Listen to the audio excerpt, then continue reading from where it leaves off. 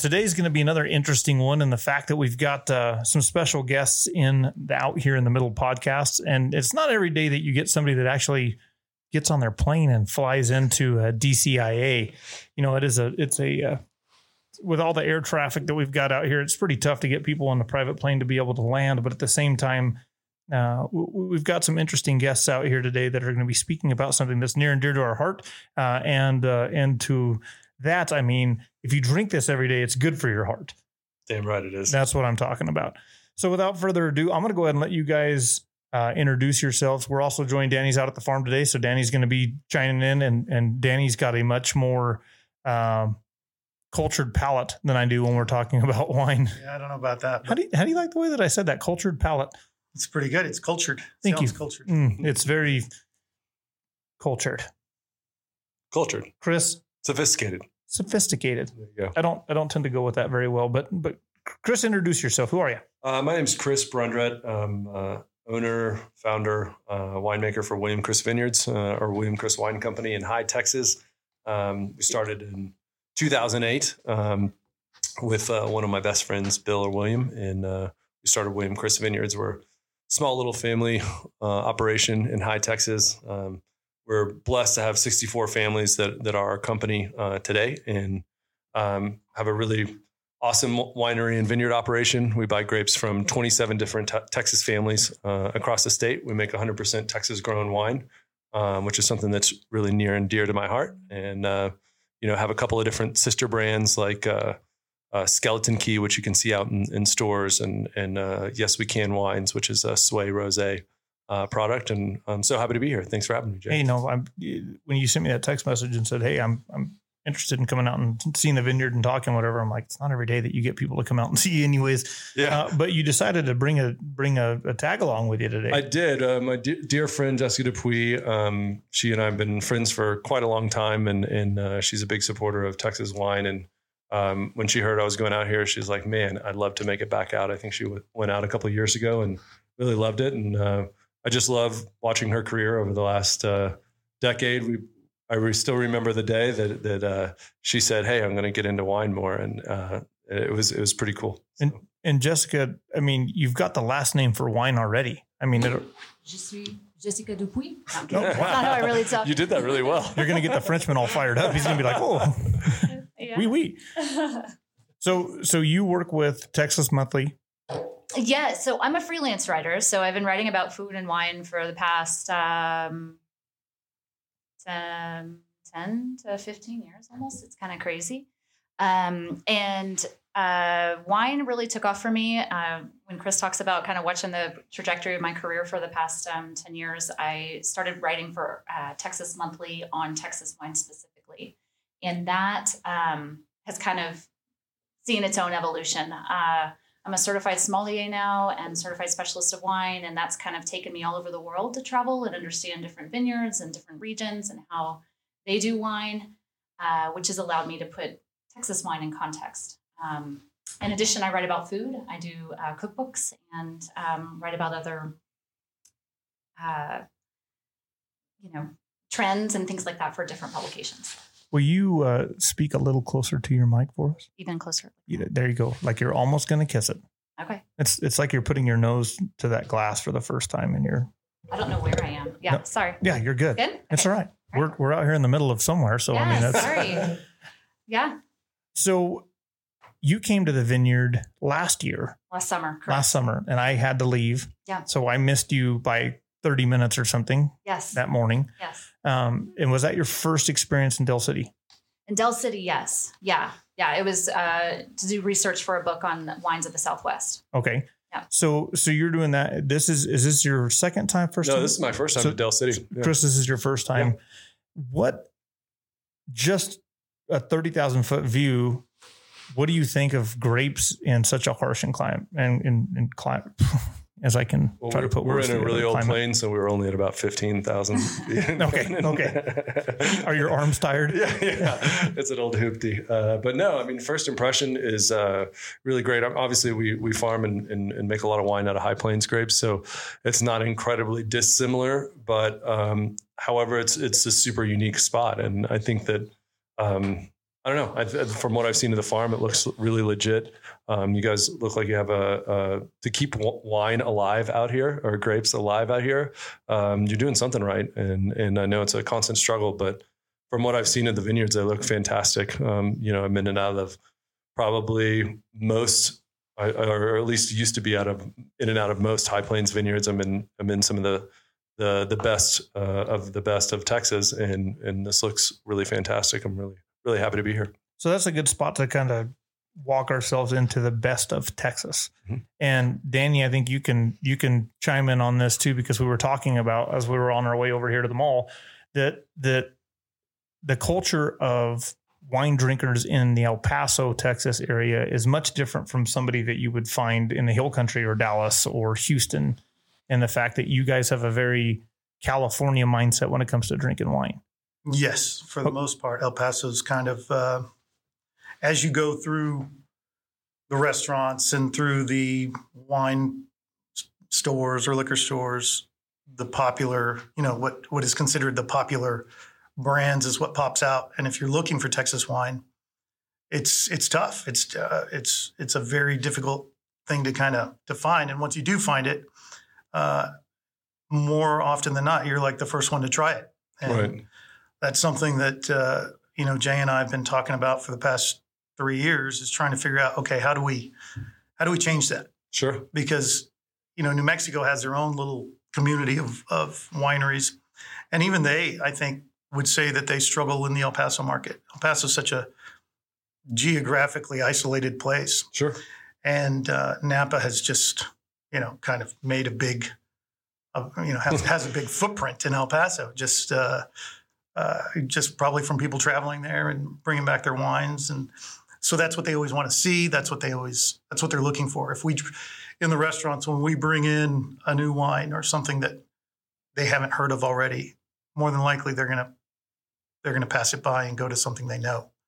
And in the restaurants, we have tried and are going to continue to try to push Sure. some of the lesser known wines and try to expand everybody's palate. And that's kind of one of our goals. And that's one of the things too. So now we are Texas wines. We grow grapes in Texas. So we want people to enjoy Texas wine, which I've been drinking some of yours that you graciously sent over. And honestly, it is good wine. It is very good wine. And for people like me growing up in New Mexico, I used to wear a shirt over my ski jacket when we would go to northern New Mexico and ski, and it always said if God would have intended Texans to ski, he'd have given them a mountain. And you didn't like me in my Scotch guarded jeans, right? Come on, man. Which how I would ski now, but at the same time, what is Texas wine doing to get ahead of the negative connotation that you can't grow good fruit here? Well, I think it's going every day. It's one guest at a time, one fan at a time, and if you look at every city differently, right? And we're not honestly doing a good enough job in El Paso yet, but we're getting there, right? And if you look at the evolution of Texas wine, 10 years ago, I've been in the business for almost 15 years, and looking at where we were 15 years ago and where we're at now, it's universes different, and the opportunities to grow our market are incredible right now.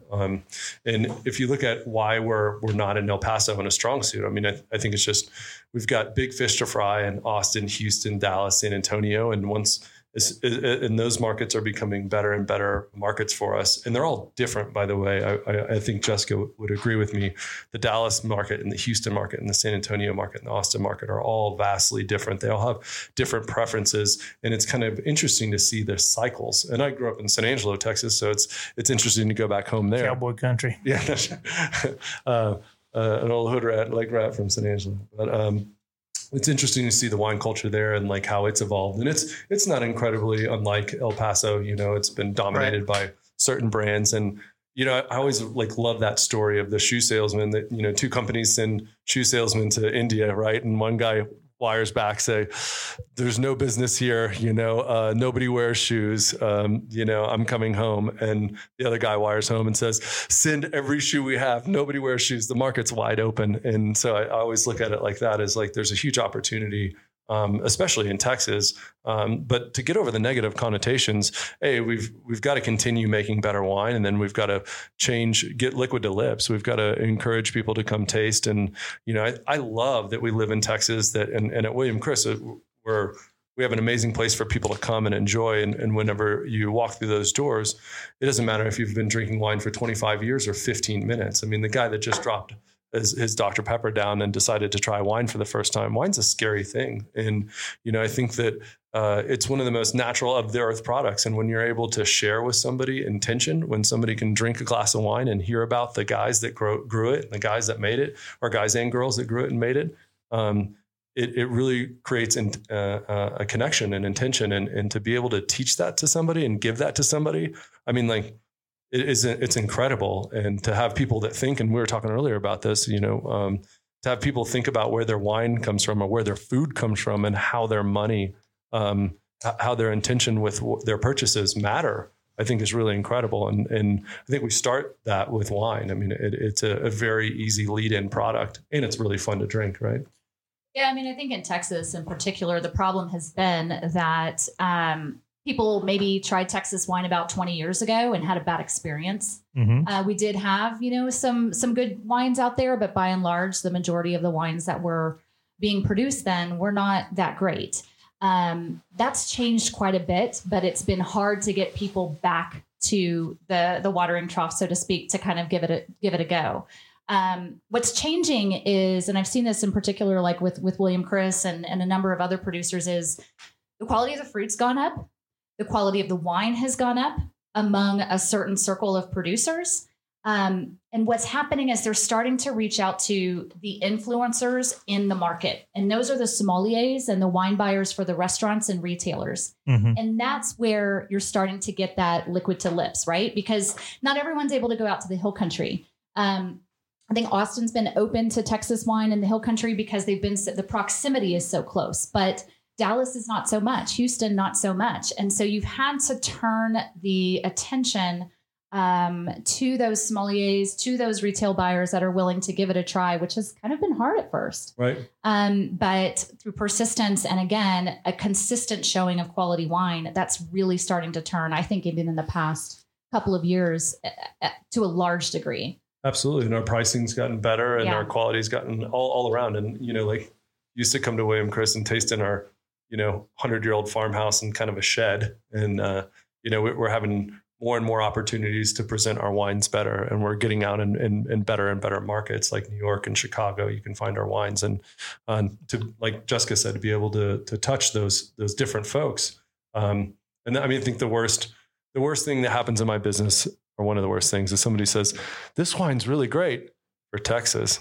And you're like, screw you, man. Like, how about just saying it's really great wine? Like if you were tasting this blind, like, why do you have to compare us to anything else? Like, we're not trying to grow California grapes. We're not trying to make Italian wine. We're trying to grow Texas wine.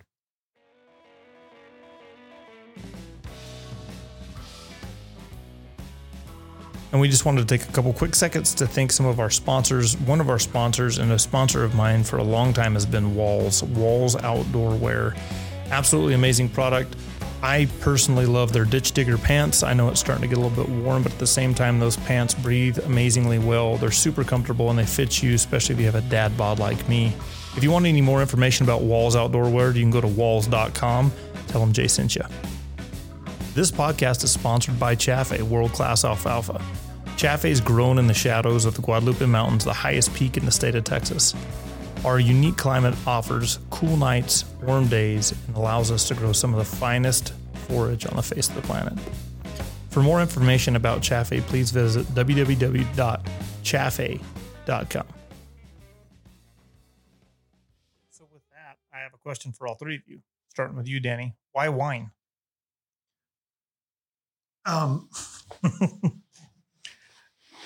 Wine is a lifestyle. I mean, once you get into it, you learn to appreciate it. And I think, typical grew up in El Paso, obviously exposed to beer and Juarez before most kids were exposed to anything else. It's kind of like a flu shot. Right, exactly. But, as you get a little older and you start, you start tasting some wine, and then you appreciate the fact that wine and food literally go together. I mean, it enhances the experience. And I think that's what happened to me is I realized that it is more of an experience than just, going out and having a drink. And I still enjoy a good bourbon but even the bourbon, I've found myself appreciating the story behind it, right? Where it came from and how old that distillery is and things like that. And that's what I think wine really does there is a story behind most wines. Mm-hmm.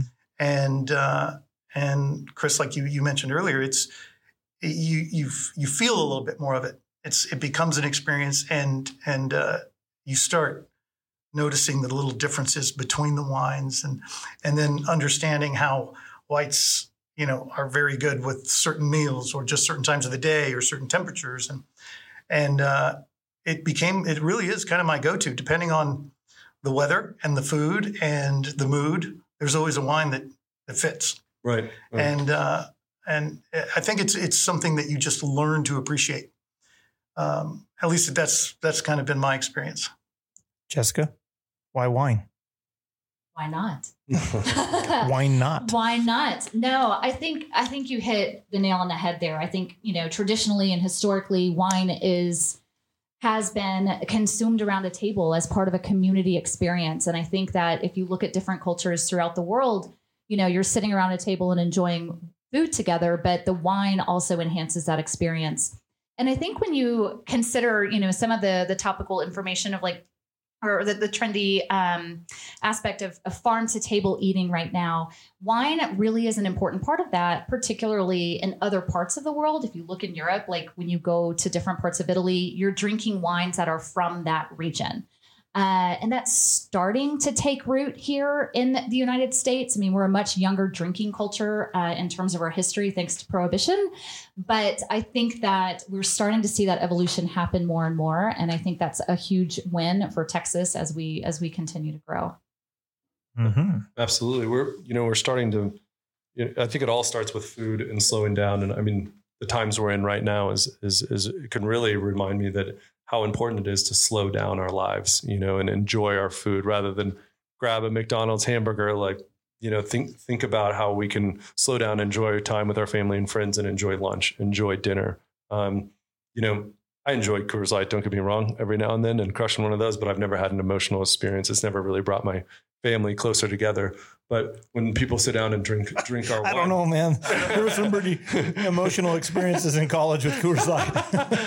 I'm not disagreeing with that, but I think that wine can encourage people to slow down and enjoy.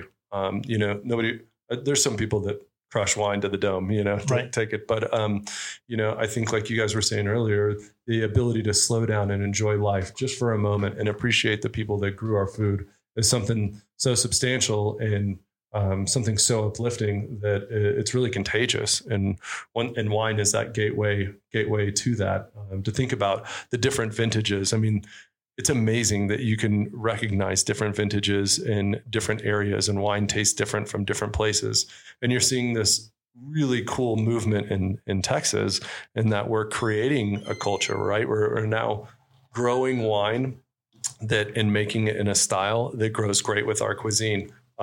For Mother's Day, I went home to San Angelo and we made fajitas. I went down and grabbed my favorite tortillas from the Corner Stop tortilla place that I can't get anywhere else, right? And we made fajitas and beans and smoked some jalapenos and enjoyed. So you didn't go with a Merlot on that one? No, we did the Cinsault, the relief wine, and it was super cool that we're making this light, fresh red wine that you can put in the fridge for 20 minutes that goes so good with our cuisine. And that, I mean, I know that exact meal isn't exactly El Paso, but it's the Tex-Mex San Angelo meal that I grew up making and loving, and learning how to cook with my family and friends, and that wine just went so well. And there's some other wines that might be doing okay, but taking a bite out of a smoked jalapeno and that wine was just it was perfect. I mean, it's we're starting to make wines that go great with our cuisine, and we don't make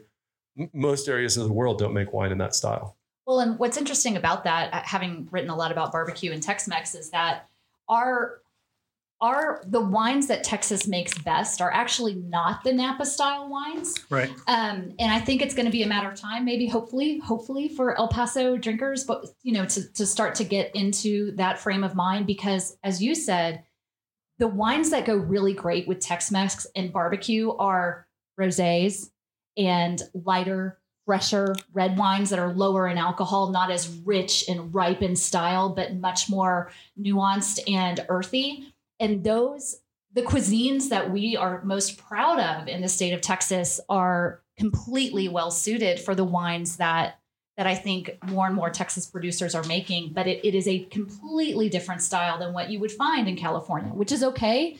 And it should be, because we're not California, right? Like our climate is nothing like it. And we'd like to stay that way. Yes, we're okay with that. So with that being said, I remember in college, so somebody said, I'd give you $100 if you'd quit drinking beer and booze for 30 days.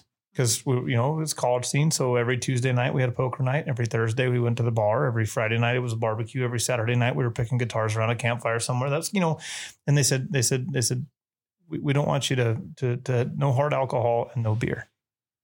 And so the first thing I went to do is I went to Walmart and I got a big old bottle of Yellowtail. and so I drink. I've never had hangovers like that before in my life. But there's so many people out there that don't understand how easy, and I don't want to take this away from a sommelier or for somebody that's got a cultured palate. Well.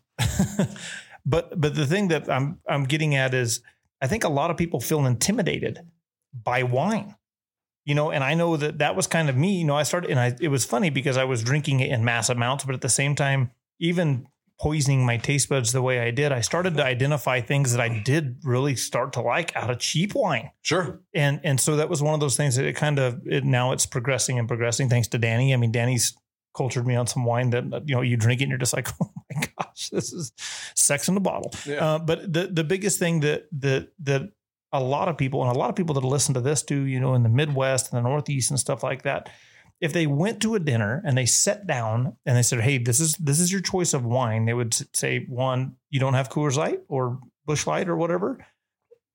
What do you tell to the person that's intimidated by drinking wine? How do you get into it? Because you'll sit down with somebody that's, they're swishing the glass around and they're looking at the tannins and they're looking at the color and they're taking all of this stuff in, and the person next to them is going like, is it going to taste like cardboard, or is it like, what am I drinking? So how do you talk to that person out there that's saying, I don't know what my favorite is. I don't know how to drink wine. What do I do? I would definitely start out, and Jessica, I think you'll agree with me, but people that know wine or enthusiasts about wine, we love to talk about it. And as growing up, when I first started getting into wine in late high school or college, when I was coming back, there's a great little wine shop. And that guy took me under his wing and taught me so much about wine and regions. Your local HEB has great wine stewards, wine shops. They love talking about wine. That's a great way to start talking to your restaurant sommelier.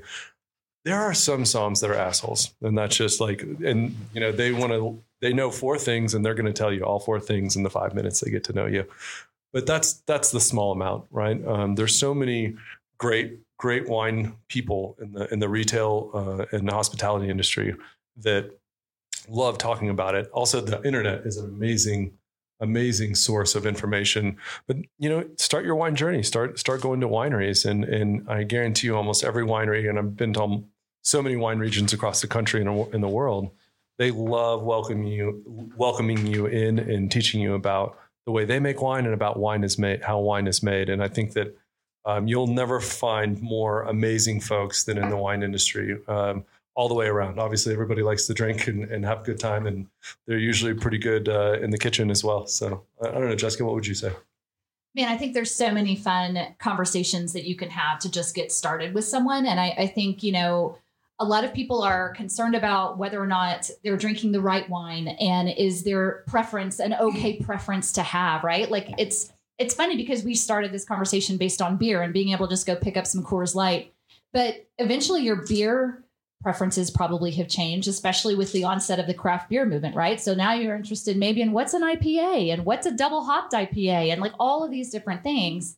Wine's the same. And you don't have to go out and spend $50 on a bottle. In fact, you probably shouldn't at first. And I love to explain to people that for instance, let's just take one category, Napa, right? Like some great producers are coming out of Napa, no question, but you may not have the wallet depth to be able to go buy a bunch of those wines right now. That's okay. Let's take a look at Portuguese red blends and talk about how when you set some really nice, big, bold red wines from Napa next to some of these Portuguese red blends that might cost more like $10 as opposed to a $50 or $100 bottle of Cabernet from Napa Valley, you're not talking about the same flavors necessarily, but you are talking about some similar styles. And all of a sudden, when you kind of just take the worry about price out of the equation, people are interested in kind of talking a little bit more about it and giving things a try. In addition, I think the only question, especially when you ask sommeliers who aren't the assholes,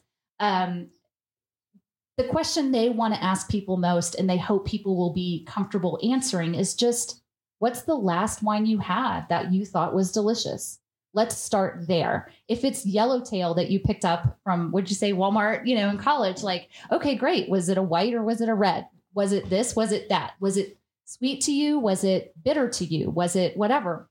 And if you can just have a few descriptors in your mind in the same way that we talk about what's the best queso, what's the best enchilada out there, you can start to lead. If you're a good wine enthusiast or sommelier or winemaker, you can start to lead people down the path of in my opinion, wine tasting success, which is just understanding your preferences and getting to the right wine at the right price. And eventually those things are going to start to evolve in the same way that you've evolved from doing Coors Light all the way to whatever you drink now in the beer world. It's also like traveling too. I mean, like for sure. You don't stick it, like wine drinkers were slutty, right? And like, beer drinkers, I drink yellow or Coors Heavy, like that's the beer that I've loved, or cheerleader beer, Michelob Ultra, on the golf course. And then like, that's my go-to. But if on wine, man, you can go all these different places and you're going to change. My granddad drank the same whiskey forever, but wine drinkers, you're going to evolve and you're going to wane and try all these different regions. And what you like 6 months ago, you might not like again, or you might want to move on from that. And that's such the fun part of wine. Well, and it's a really good point, because I think people don't, if you go to the retail stores today and you want to choose one wine, you have the entire world in front of you, right? For like, if you're at a large discount store or even a grocery store or a high-end wine merchant, you are looking at France, Germany, Italy, New Zealand, Australia, Argentina. And I think a lot of people are intimidated just by where in the world to start. Right. And I do love Texas. They don't know. Well, and it should be Texas, right? Of course, assuming they've got a Texas section. Right. But I think that is also really fun. I love to tell people to just pick one country and just start plugging away at it. Find the price point you want from that country, pay attention to what grape it is, and then just play around with it. Especially right now, what else have we got to do? Right? Just because it's more expensive does not mean it's better. Jessica, we've got to grow grapes. We're not sitting around on the couch right now. Oh, you. I'm sorry, I forget. Yeah. The people that aren't growing grapes. Oh, okay. Only those Okay, people. I got you. Yeah. Right. So, Denny, what's your... Well, I think it boils down to exposure, right? You like what you know, and you're usually going to. I see it all the time, and I'm guilty of it, because I just I find something that I think is incredible, and I think I buy a case of it. This is what I want to drink. But sometimes, every time I've been forced to try something new, most of the time I'm pleasantly surprised, and I'm like, man, this is really good. Had I not been forced to do it, I would have ordered, what I'm used to ordering. I think that's what so many people do with wine. Marketing has so much to do with it. You're convinced that, if they don't have that bottle in that restaurant, they just don't have a good wine list. And every time that I've stretched a bit, and travel has a lot to do with that. Recently, maybe not so recently, a couple years ago, my wife and I were just hooked on Sauvignon Blanc. That's how we wanted to start our evening. I mean, that would be the go-to. And we were traveling in France, And I ordered a Sauvignon Blanc, and they said, he kind of looked at me like, sorry. And I thought, hold on. Order the region. Yeah, what's and he says, you need to try this. If you like Sauvignon Blanc, try this. And he poured this bottle, and it was it was like one of the best things I had ever tasted. And it was a Sancerre. Now, ever since then, that is what I go to, right? It's just, I'd rather order a Sancerre than a Sauvignon Blanc. And I'm always looking for a Sancerre to start, right? Similar, basically the same thing almost, I guess. Different region of Can I France. blow your mind right now? Yeah. Same grape. Right. Okay. That's it. So different, just a different region, right? Am I right about that? Sorry. This is so fun. You're my favorite person to talk to. Yes. So same grape, right? So New Zealand grows Sauvignon Blanc. It comes from France, but you can get Sancerre, which is Sauvignon Blanc grown in the region of Sancerre. Right. You can get Sauvignon Blanc grown in Bordeaux. White Bordeaux is predominantly Sauvignon Blanc and some Semillon. So that's really fascinating, though, right? Because you're used to ordering in the United States by grape variety, right? Right. That's the grape I want. And then in France or Italy, they don't do it that way, with the exception of Alsace. And so they do it by region, because historically that's what their region has just grown. And so the wine that's the name of the wine. Right. I love this story. That's so great. Well, and it's one of those things. It's exposure, right? So learning that and trying to fit. Now, I did notice quite a bit of a difference in the taste. I still love the Sancerre versus a Marlborough Sauvignon Blanc. Sure. I'd rather go that way. But it's just, it's one of those things. Had I not been exposed to it, or a friend that brought a Barolo to a fishing trip, and he raved about it. In fact, it's a friend that I mentioned to you earlier. I didn't like it. And he was like, how can you not like that? I mean, it's like, it's exposure and learning. Sure. This is what I like and this is what I don't. And the certain things about wine, the bold, I think bold is the real common. Everybody loves that bold cab, which you do find a lot in California. But for me, if I can find something that is similar, I usually will say, okay, great. Now I've expanded. Now I want to learn more about it. I want to try more of that. But if you don't travel, or if you don't break away and buy the bottle or the label that you don't recognize, you're always going to go back to what you know. Sure. You know? Absolutely. And it can get boring. I mean, it's one of those things that, I know a guy that he's a Coors Light drinker, but he'll go buy a 6-pack of Bud Light Lime.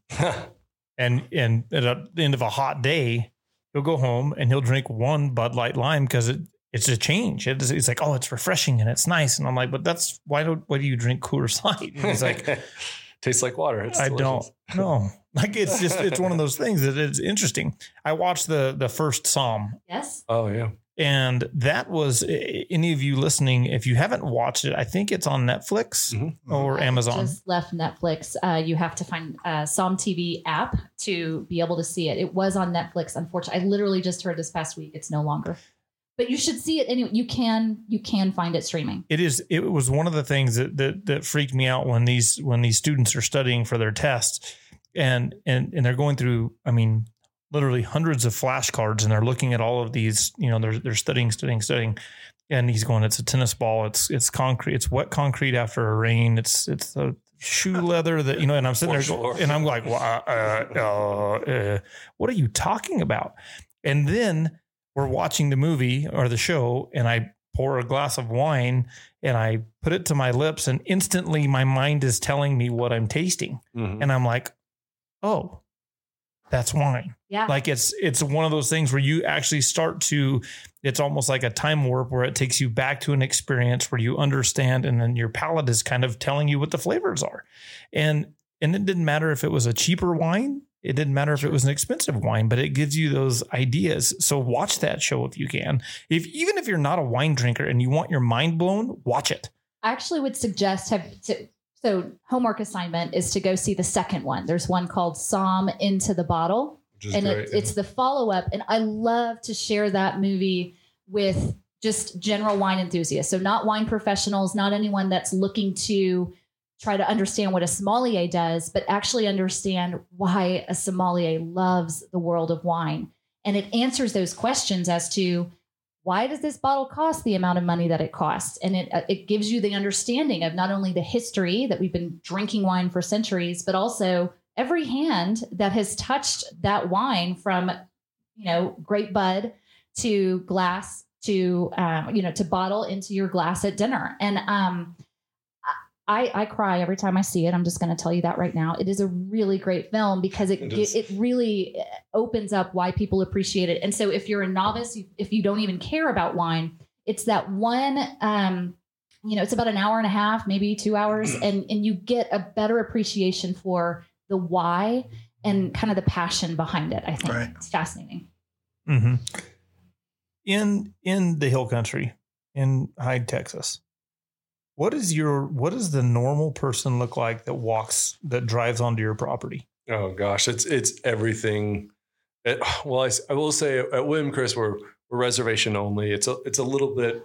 Well, excuse me. It didn't used to be. It didn't used to be. Yeah. We just have so many people trying to get in. But the average person, obviously, they didn't just stumble upon it. That somebody told them they were at a restaurant when they had a friend. But it didn't used to be like that. The average person, they could be 25 and just finished college and starting their job and wanting to know wine for the first time and wanting to visit a place. They could be 55, businessman or attorney or my uncle that was talking to you about. He's in our wine club. Yeah. That was super cool. It's funny you should say that. I just mentioned you and he's like, that's my nephew. And I was like, really? That's pretty cool. But yeah, it's everybody under the sun. And that's what I love about it. It's just the opportunity to bring in all these different generations of people and share what we do. Share the why we work so hard and I'm away from my kids and up all night and bringing in grapes and harvesting and flying to New York and sharing our wine and here today. It's a lot. And to be able to share that with people is amazing. It's we're not on the front lines of, we're not in the military or anything like that, or, first responders or anything like that. But what we do actually helps people, Yeah. Helps a lot of ladies during quarantine time right now. A lot of moms. So they call that education juice. Distance learning. Yep. Yes. I'd be interested to hear from you guys on when we're talking about wines and talking about, what to expect from the different regions and what do you feel is the best description of what is good about Texas wine? Oh, shoot. Well, from a regionality standpoint, I'll start here. And I've literally had the absolute pleasure of going to every single wine region from the far northeast or northwest of the United States all the way down. I haven't been to Mexico, but I've been to every single wine region on the West Coast, all the way down through Chile, Argentina, down to Patagonia, and even got to go all over France and Spain. We have something that nobody else has. And that's a lot of thirsty Texans, fascinated about Texas stuff. And, we have, and especially in the Hill Country, this amazing ability between four of the largest cities in the country that are 4 hours away, and they all want to go do something cool, and they all want a great experience. And in an hour to 4 hours, they can all come and pay us money to listen to us talk about wine. Mm-hmm. That's something that doesn't happen just everywhere else. I was in Walla Walla, Washington about 7 or 8 years ago. I'll never forget. It was, we were on Red Mountain actually, and it was just a great wine region, super cool stuff. And we walked into this tasting room, and I had brought all of our team. We had 8 employees or 10 employees at the same time at that time. And we brought everybody in and made a reservation. And this old lady said, "It's so good to see you. I haven't seen anybody in 22 days. And it was like, very remote. You didn't have anybody. You've had no people in the tasting room. And just then, the 2 people that stayed behind, I got a dinger on my phone and said, you had 56 guests in today. And that's something that is a huge opportunity for us. But from a growing side, we have some of the most resilient, amazing farmers that I've ever come in contact with in the High Plains. We also have some amazing farmers in the Hill Country. But to see the Texas farmer diversify, they're tired of, getting told the price of cotton and grain and sorghum. They don't have any control over price. So they now have some sort of control. They can build a brand with a winery or even build their own brand and then grow in this wonderful state. You can take the whole country of France and put it inside the state of Texas. I mean, you guys I'm sure will agree, like we're in Del City, Texas right now. That is like nowhere else in Texas. You go to Lubbock or Brownfield, the climate is different, not totally different, but drastically different. The soil's different. You go down to high Texas where we are in the Pedernales River Valley, and we've got granitic soil and we've got limestone and all these other places that, like Sancerre, the only place in the world that tastes like that is that place. Right. So there's all these like wonderful things going on for us. Yeah, the weather sucks sometimes. It's pretty. She's not a kind lady all the time, but neither is it in most other regions of the world. I think to answer another part of your question, what Chris mentioned is really important. And that is, yes, that we are larger than the country of France by about 20 square miles. That's it. But with that in mind, you understand, having been to Sancerre, right, that their Sauvignon Blanc is a certain way. If you go just a little bit further south to Bordeaux, their Sauvignon Blanc is very different. And then if you go all the way to like Alsace or to the Rhone Valley, you're not really going to find a whole lot of it. And that's because those regions have created a specificity to the types of grapes that they're growing and the styles. With that in mind, it's hard to just answer the question, what is Texas wine like? Because it's so big. Yeah. We're so big and we're so diverse. And in addition to that, we're also very young in terms of what we are agreeing upon and what is best to grow, which grapes are best to grow, what styles are best to do. But I do think that, from my opinion, and I've been tasting Texas wines and evaluating them for Texas Monthly for 10 years now. What I You like, poor soul, you. actually, Tough you job. have no idea. But I do it as, it's my public service. Sure. But I do like to say that for the producers who I think are really shining right now and are really showing the best of what Texas farmers are growing, the style is somewhere between what we see in the New World, which is your Californias and your Argentinas and your Australias, right? So ripe, bigger, bolder flavors, but then also the restraint and the minerality and the earthiness that you find in the Old World, which is basically just Europe. And and we grow grapes that they grow in Italy as well as in France and all over, everywhere in between. And so we're still trying to figure out what works best for us, but we don't quite have one style, nor do we have one grape, right? Because of the size of the state. Right. Is that fair? Yeah. No, I think that's a great assessment. Right. Okay. So moving forward and wrapping up, the biggest thing that I get out of Texas wine is pride. And that's something. What are you talking about, Jay? I'm sorry. I feel it. Because we're the best? That's right. That's right. And honestly, there is some things that happen behind the scenes that happen in the wine world, especially when we're talking about Texas wine. The fact that you've been a huge proponent of Texas wine comes from Texas grapes. Absolutely. And just like Sancerre comes from Sancerre. Right. Nowhere else. And so as people are trying to jump in, and we talk about this all the time, it's not that hard to actually have a winery. The fact that you could get on the internet and you could look at what bricks you want and what everything's going to be, and you can order juice and then you can put it into a bottle and call it that it came from your winery. You don't even have to do that. You can just get the wine already pre-bottled and delivered to your winery, and you could even have them put the labels on if you want. Right. And so with that being said, you talked about, Texas. What is Texas? And the fact that it's something in the previous podcast that we were talking to a film crew that's doing a deal for Amazon, and they're doing glass bottled milk. And part of that is it's called 1836 Farms.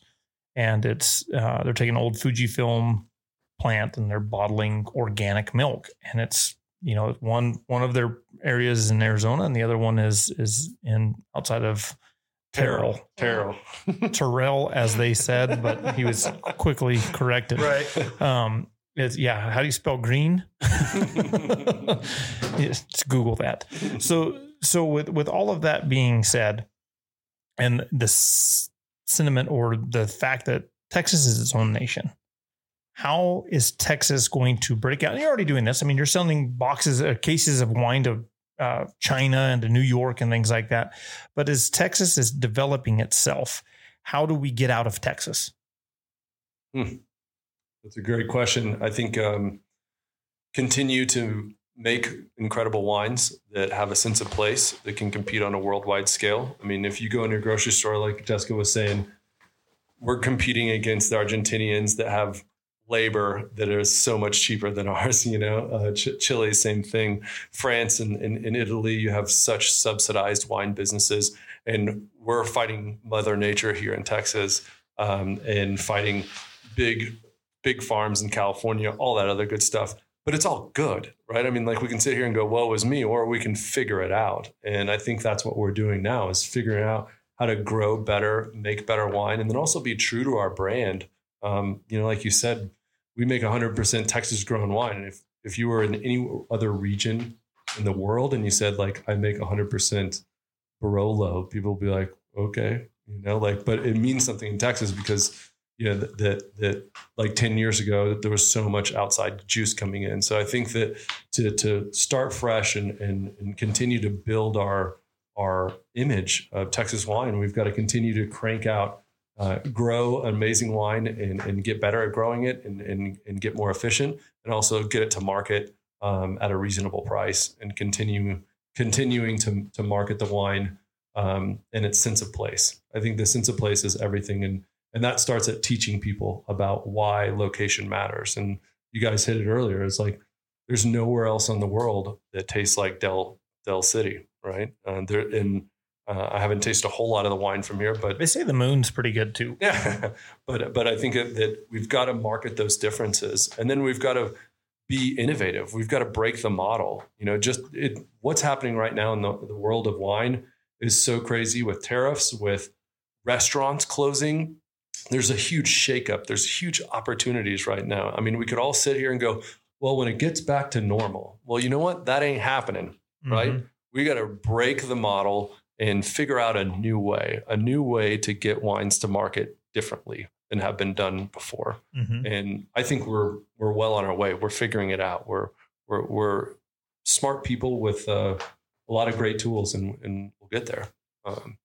That's why you can check out our website. Absolutely. And our Instagram. Where's that plug at? Yeah, there you go. William Chris. William Chris Vineyards, WilliamChrisWines.com. You can follow us on Instagram, William Chris Vineyards, or IGHYETX.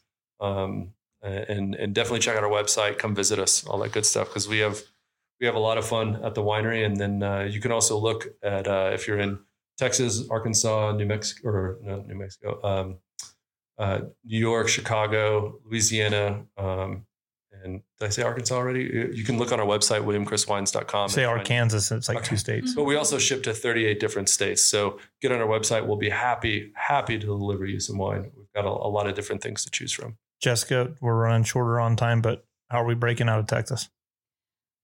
I think Texas as a state, so we talked about William Chris, they've done a great job of kind of charting their own path and building a brand. And so I don't want to take away from that, but I think if Texas is going to be recognized across the country as on par with states like California and Washington and Oregon, I think we have to create a more cohesive industry. And I don't think we have that right now. So I don't want to say a bunch of negative stuff, and I don't want to get into politics, but let's do that next time. Mm-hmm. But I will say, if we can, as an industry, can come together and create exactly what it is that we are trying to do, which means create a Texas product grown from Texas grapes. I think that's really important.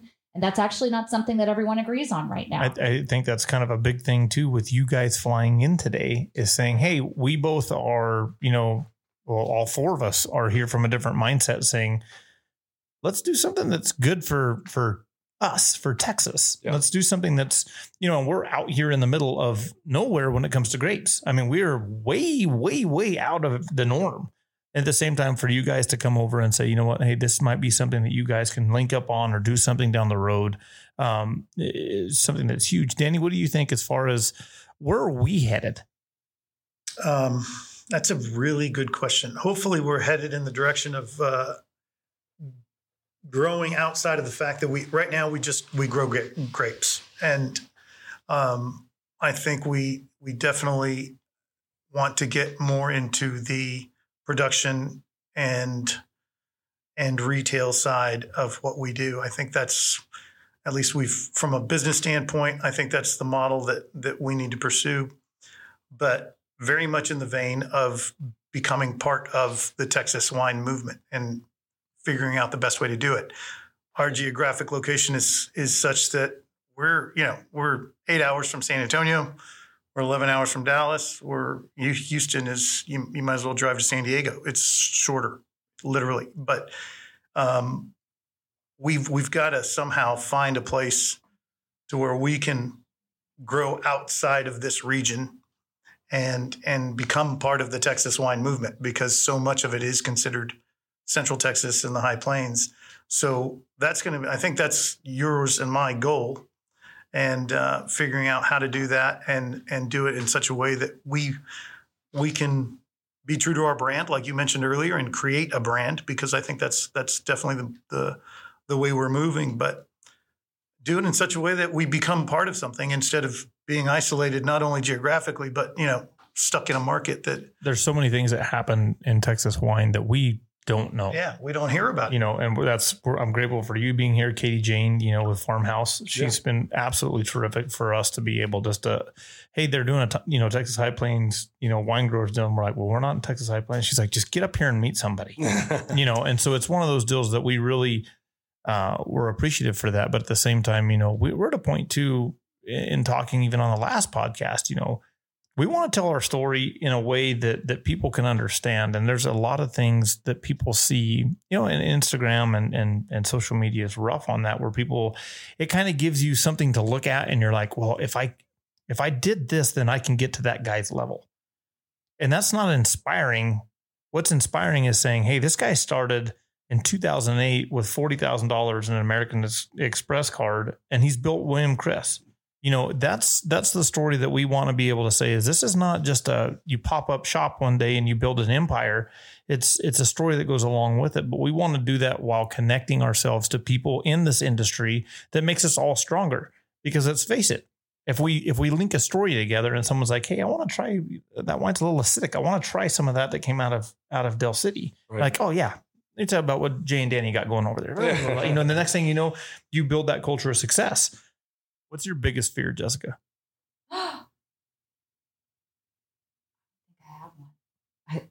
She's a Texan. Yeah. True Texan. That's a true Texan right there. Not knowing what to say. Not knowing what to say.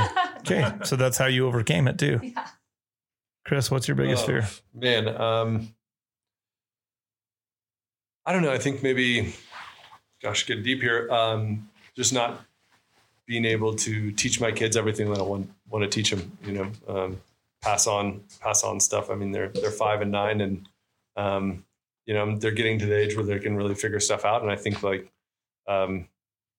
this whole COVID thing has really just taught me a lot. Like I want to build this empire of Texas wine. And I still want to do that. But I think that the trajectory of how fast I was doing it before, like being gone all the time, like, man, I don't want to go that fast anymore at that price. Right. I want to make sure I spend more time at home and quality time, not being on the computer or on the phone and I get great time with my kids, but I just want to make sure that I make time for more of it because I want to, and be able to share that time with them and share, shooting with them and so many great aspects of life that my dad taught me. And even though he was really busy and gone all the time, when he was home, he was home. Yeah.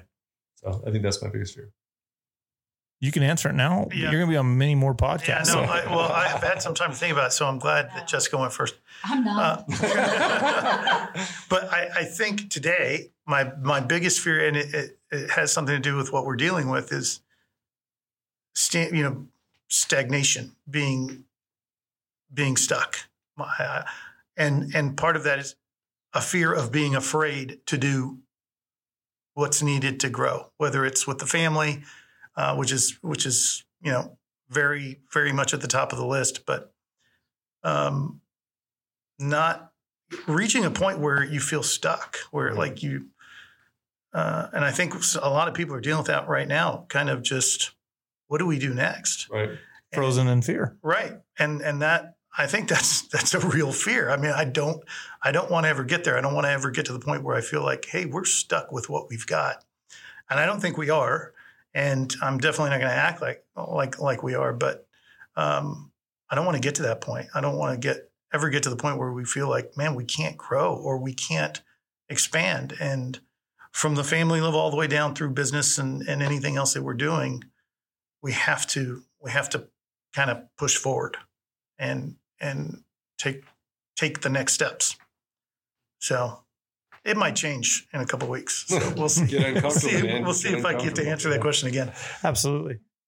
Wrapping up, I just want to say thanks. Thanks for coming. Sorry I missed you the first time, Jessica, when you came out, but I'm so glad I got to meet you and you got to come out. It's okay. I got all the secrets of your vineyard before you knew. That's with Philip. Yeah, you're going to get some secrets. Something. Angry Frenchman. Yeah. And that's the bottle we want. I want that stick character of Philip on there. One of the things too is I don't know a lot about grapes, but I'm learning. I'm learning every single day because he's pounding it into my head. But at the same time, we want this vineyard to be a heritage or a lineage or a stone that said Philippe was a part of this and he built what this next brand is. Sure. Because he stuck with us and he's sat there and said, Jay, you're a total dumbass and I can't understand anything, blah, blah, blah. But at the same time, we want that to be transferred forward. And so I think that's our direction. I think that's why we're not running a D8 through those vines right now. Don't do it, man. What I saw today is a really beautiful potential. I mean, you guys have something that's really special and, and I look forward to seeing what you guys do because I think you guys got something really special that could be something that more people can taste out of Del City. I mean, it's only going to taste like that here. Right. Well, thanks, guys. Appreciate it. Thank you. Yeah, happy to be here. Thank you for the invite. Yeah, always. Thanks for having us. Doors always open. Till next time. Cheers.